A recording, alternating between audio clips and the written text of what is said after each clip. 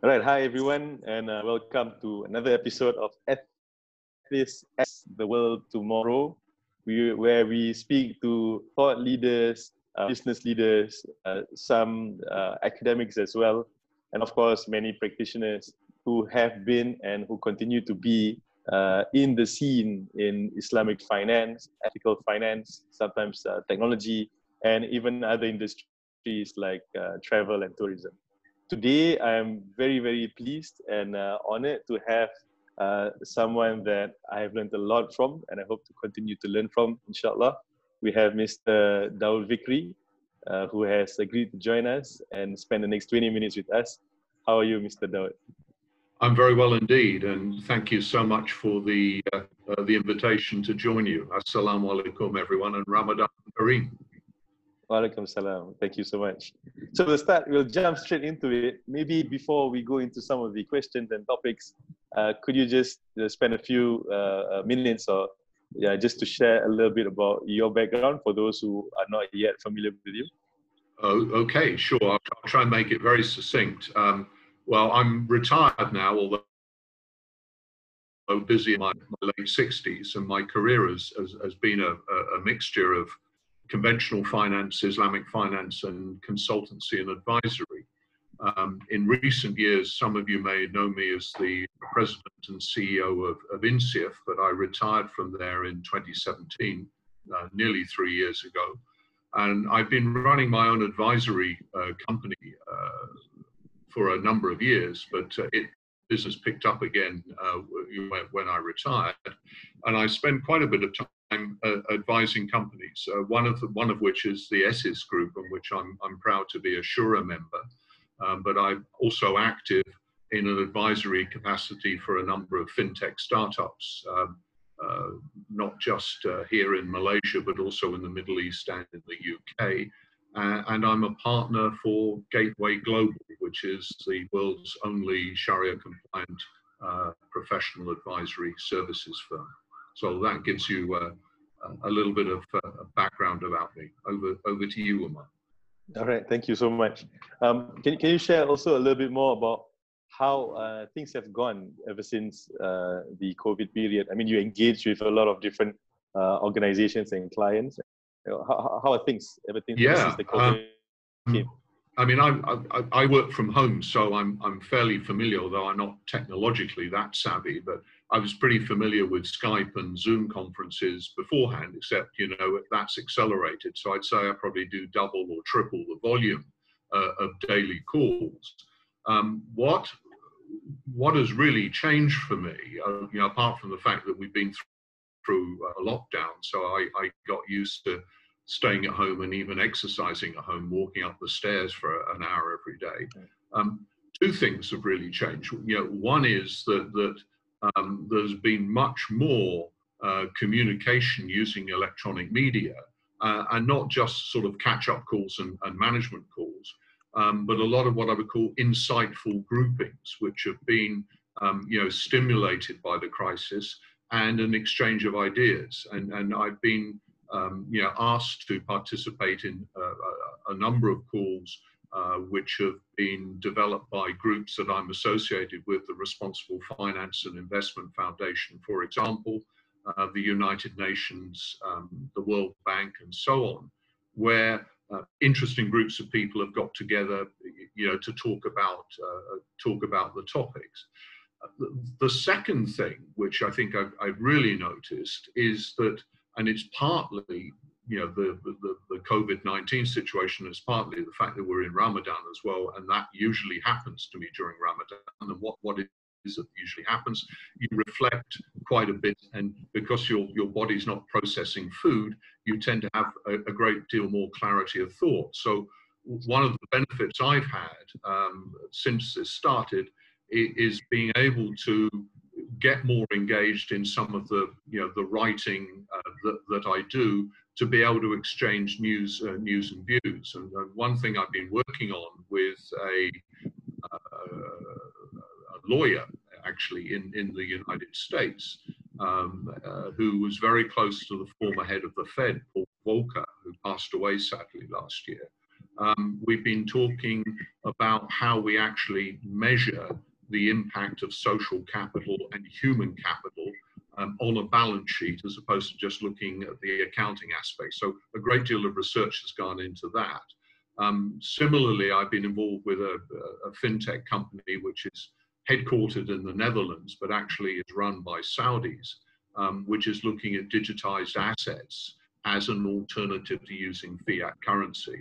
And I've had time to, reflect and think about not just the formula, but what has happened is more people are paying attention to new solutions as a result of the crisis. There is a burning platform, and what I'm certainly noticing around the world is a greater willingness to listen to what was probably considered the lunatic fringe ideas 3 months ago are not quite so lunatic these days. And that I find very, very stimulating. So a great deal of collaboration is happening, a great deal of exchange of thoughts. And from somebody who's practiced and been involved in Islamic finance now for close to 30 years, what I am impressed with is the level of attention that we're getting from the Muslim world, with a real interest in Islam, the social side of Islam, the social finance sides of Islam. So that gives you some background. I'm actually quite excited by what has happened as a result of the COVID-19 situation. Right. Thank you for that. I mean, for most of us who are not involved in in this kind of high-level discussions, it can seem that nothing much is happening in Islamic social finance except for just donation drives, and there's a lot of donation drives during Ramadan, especially now with the COVID as well. So could you share a little bit more? Maybe if you can't go into detail, that's fine. But yeah, what are significant things that you see changing in the Islamic social finance space? Yeah, I mean, I think there are donation drives, and I think you've got to think about things, and I'm encouraging people to think about things in a in a different context. Let me describe this. I mean, I think the contexts are sort of short-term, medium-term, long-term. By short-term, I mean 1 to 6 months. And people are focusing very much on fix the core. So that's a health issue. And it's also about people making a living, and finding the balance of that is extremely difficult. And there's a lot of discussion, political discussion, economic discussion, and a lot of brain power going on in not only this country, Malaysia, where I'm based, but also elsewhere in the world, where there is a requirement to fix the problem, flatten the curve, worry about how you re-kickstart the economy and so on. The second area is medium term, where and that I'm looking at a period 6 months out and up to 5 years, because I think there's a recognition that the situation there is, two things need to be stressed from my perspective and the discussions I've had. One is there will be no return to normal. And I'll repeat that, there will be no return to normal. Therefore, we have to manage and adapt to whatever the new normal is, and the playing fields are shifting. So there is a great deal of discussion going on in the second area, what I call improve the economy. And this is where there are some very lively discussions going on with regards to what the Islamic solutions are. How do we leverage zakah? How do we leverage waqf? How do we leverage sadaqah? How do we actually come up with or apply elements of Islamic social finance and the Islamic economy and everything we've known in Islamic finance for many years around risk sharing? How can those things be applied? What are the examples? Please, can we look at the case studies and things that we've been pushing for 2 or 3 years and fallen pretty much on deaf ears, are now starting to be listened to in terms of examples of projects. There's one where I worked on with the International Federation of Red Cross in Kenya, which mobilized zakat money from Perlis in Malaysia nearly 3 years ago now, well, 2.5 years ago. And that effectively, a $1 million donation, I'll do the numbers quickly, or rounded numbers, actually created $20 million of capital, which got recycled in the community. And it provided, water, clean water, using solar pumping stations, and it provided a new cash crop, which actually, regenerated the lives of over 1 million people in one of the counties in Kenya. And people are now interested in how did you apply that? Now, the third area, and I was looking at this in time phase, so I'll repeat, area 1 to 6 months, fix the core, 6 to 60 months, 5 years out, improve the economy, and 5 years plus, we've actually got to be looking at now, and this is tough, 5 years plus are the game changers. In other words, we've got to be investing now in the things which are going to change the game in a world where we don't really know what it's going to look like. So there's been a lot of detailed discussion that I've been involved in about the application of artificial intelligence, how that can be used.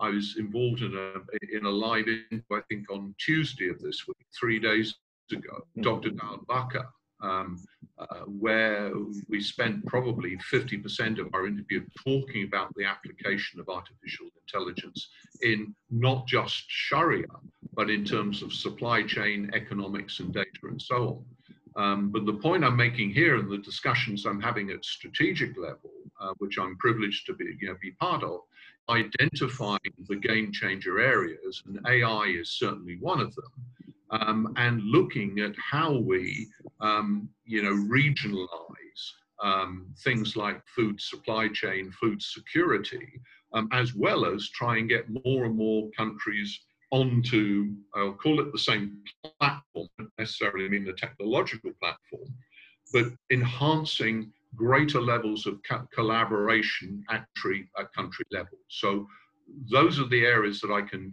describe further. We've got to focus on fixing the core. We've got to sort out the challenge that we have. We've also got to improve the economy going forward, because we're in a recession and it will get worse. And so we've got to look at what is sensible, what could be applied, what will work. But we've also got to invest in the future. Even though money may be tight, we've got to invest in those things which are considered today to be the game changers.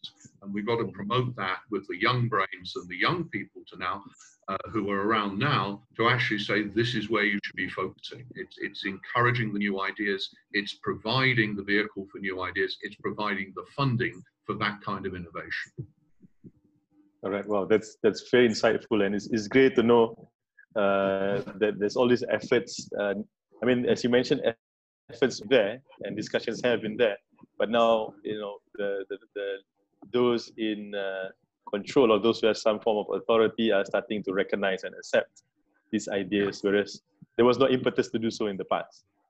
Yeah, I mean, I would say that you're absolutely right, and some of the introspection and reflection, which I've done personally, and also with other members of various groups, is that the global financial crisis, whilst an economic crisis, Islamic finance overall did not respond to it. I mean, it wasn't that badly affected or impacted, but the ideas that we had didn't get introduced. There was a sort of race to get back to normal.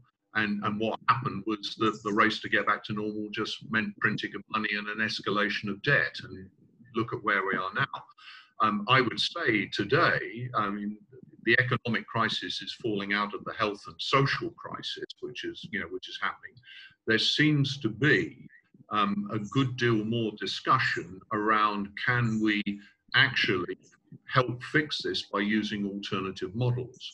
And there's depending on who you speak to, and there's a sort of range, if I can describe it, from left to right, the range is out there from people who are saying, at one extreme, no, we've got to revert to normal. There's a textbook response, and let's use that playbook, which I don't subscribe to.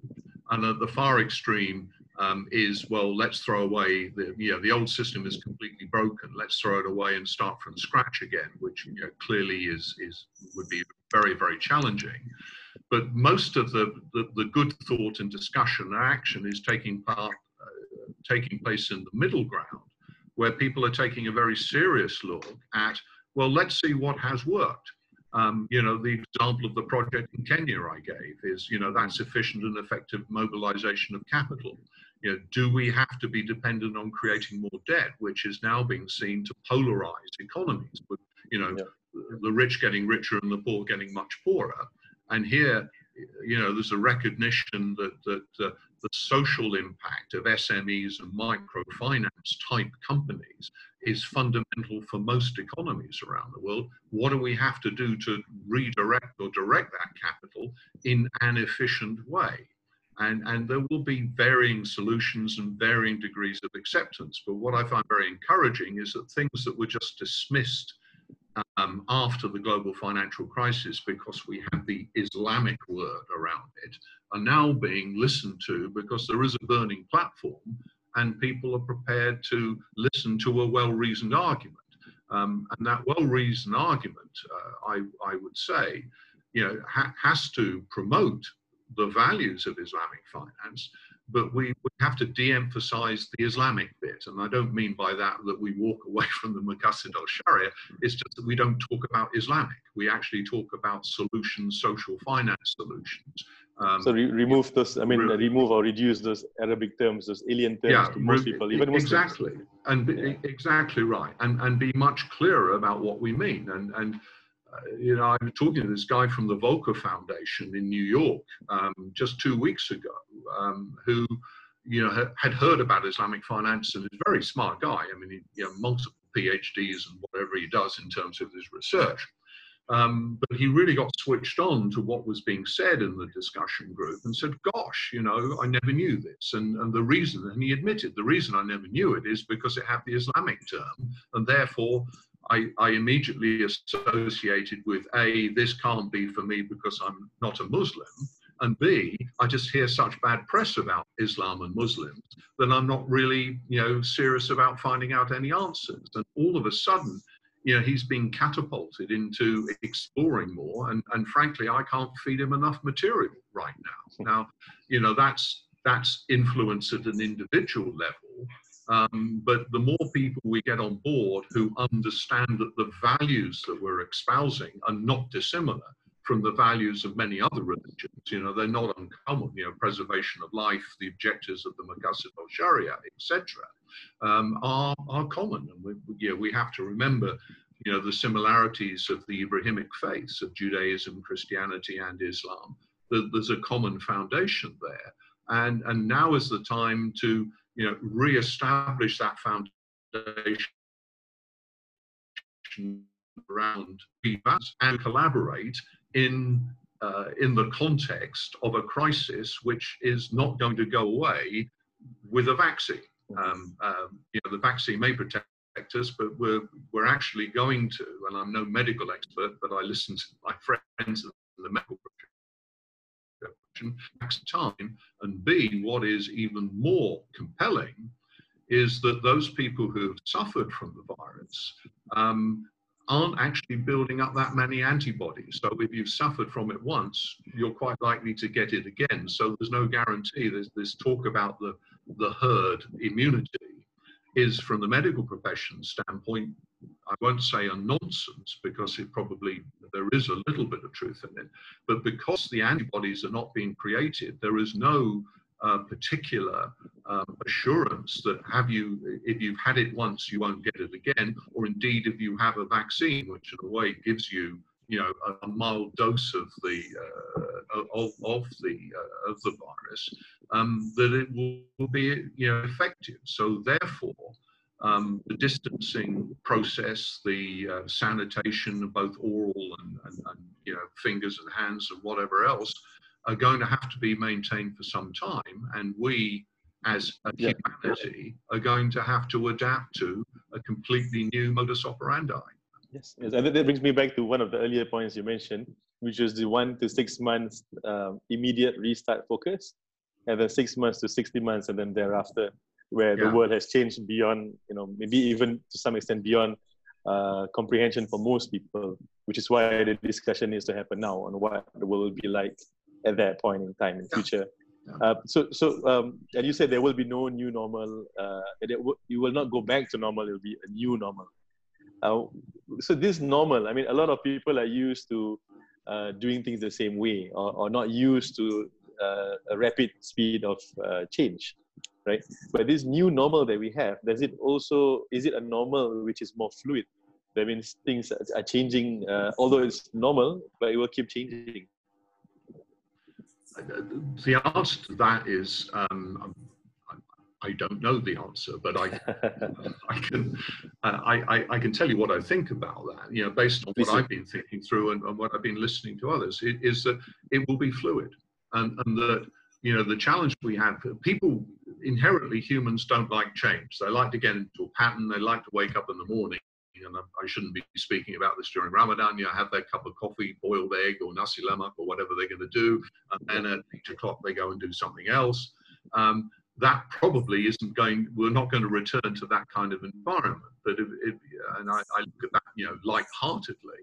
But the reality is that we're going to have to adapt to an environment where social distancing and the implications of that we're going to have to manage, you know, in terms of how we conduct our business. You know, how do we conduct an AGM? How do we, you know, how do we go shopping? How do we socialize? We're going to have to figure out new ways of doing that. I think most importantly will be, how do we do education? And I was in a discussion group just yesterday with some people in the Middle East and in Europe and the US around returning to school. And some of the things that have been applied, where in some countries, you know, primary school kids are going back to school, but they've actually managed through play and association to actually get them to perform social distancing. And there's some quite interesting experimentation going on, and there isn't time on this call to describe it, but I would refute an argument to say you're not going to get 4-year-old kids or 5-year-old kids to practice social distancing. The answer is yes, they can, and yes, they are. It's just the way you educate and train them. But these are the things we're going to have to think about. We're going to have to think about, you know, paying visits locally, going on holiday, the whole entertainment industry, you know, going to a concert, going to a lecture, going to a conference, going on vacation, making a day trip somewhere. You know, where do we eat? You know, the great concept of you know, the Asian buffet is probably over, because that's where the germs or the, you know, the virus gets circulated. So these are the things that we've really got to think through and adapt to. Yeah. And the reality, I think, is that we're going to have, you know, second waves, third waves, mutations, and whatever else. And, you know, until we find some form of eradication, you know, either through, you know, a vaccine or whatever else, then we're going to have to remain fairly adaptive to changes in standard operating procedures, just to put it bluntly, and making sure that we police and maintain that as effectively as we can. You know, I mean, I heard yesterday or the last couple of days, a phrase started being used by some very eminent leaders in the health industry, and it went just along these lines. You know, I'm not safe until everybody else is safe. And if you stop and think about that, you know, your actions today, where you go, who you interact with, what you do, you know, has to be changed. You know, personally, I'm reasonably comfortable at home. I can do stuff from home. I did have to go out yesterday to do some stuff, but I was extremely careful in terms of social distancing. I avoided crowds completely, etc., etc. So everyone is going to have to adapt to that new normal, and the new normal, the goalposts are for sure going to move. So change will be very constant. Thank you for sharing that. Moving a bit, you know, a little bit more into technology, or maybe before that, Islamic finance. One thing I want to catch from what you mentioned earlier is about the response of non-Muslims or people not familiar with Islamic finance, and how they have, you know, they seem to be much more receptive to it when they understand it. Right? So I have two questions, and you know, we don't have that much time, so hopefully, you know, we can get enough information from you in this short period of time. So firstly, it's about Islamic finance. Is it truly universal? And second thing is that for fintech in Islamic finance or fintech in general, right? How does the challenges or new technologies, how does it fit in or work with or complement with the incumbents, or should it just do its own thing and then eventually there'll be some kind of consolidation? Well, the first question is a simple yes or no answer. The answer is yes, it is universal, but we've got to communicate the message more clearly. I think on the fintech front, it's not as easy as a yes or no answer. My experience tells me that the innovation is going to come from fintech and Islamic fintech. It's not going to come from the financial institutions. Therefore, the fintech companies need to drive forward as far and as fast as they can go, using rapid prototyping as quickly as possible. And the financial institutions will need to pick up on that. I think trying to get the financial institutions to effectively, change quickly is rather like, and this is the well-worn phrase, of getting the super tanker to stop on a dime, whereas it takes 5 kilometers to stop. It's not that they don't have good people or capable people, it's just the whole infrastructure is not designed for rapid prototyping. And so therefore I would encourage fintech companies. I'm doing quite a bit of work, as you're aware, with 5 or 6 fintech companies around the world, where they're basically moving and experimenting every day. In fact, one company, I'm on their daily management call every morning, where we're feedback and we're looking at the changes which are coming out, and we're responding to that and seeing how we go. So the answer to the second question is, I think the fintech and the Islamic fintech companies should just go for it. All right, brilliant. Thank you so much. So, I mean, my view is we try to work, but that should not stop us from doing what we want to do. Right? We try to engage, we try to work. Yeah. I mean, collaboration is key. I mean, don't ignore others. I think you have to reach out your hand and you have to collaborate. Where nobody's an island in this situation. But don't wait for them to make things happen. Yeah. Okay, got it. Yeah. All right, last question, bonus question for all the viewers and and listeners out there. What would be advice to young people? I mean, you were in education for some time and you engage with a lot of young people still today. What's your advice? Yeah. I mean, the advice I give, and I have 4 sons, one of whom is just finishing education, but is actually going to go on and do medicine. So that's a good thing to go and do, but not everybody's going to be a doctor. My advice under this situation, and I would always give, is do something you're passionate about, do something you love. However, you are going to have to adapt some more entrepreneurial skills and flexible skills. The idea of a career in tourism or in I don't know, perhaps in supply chain innovation.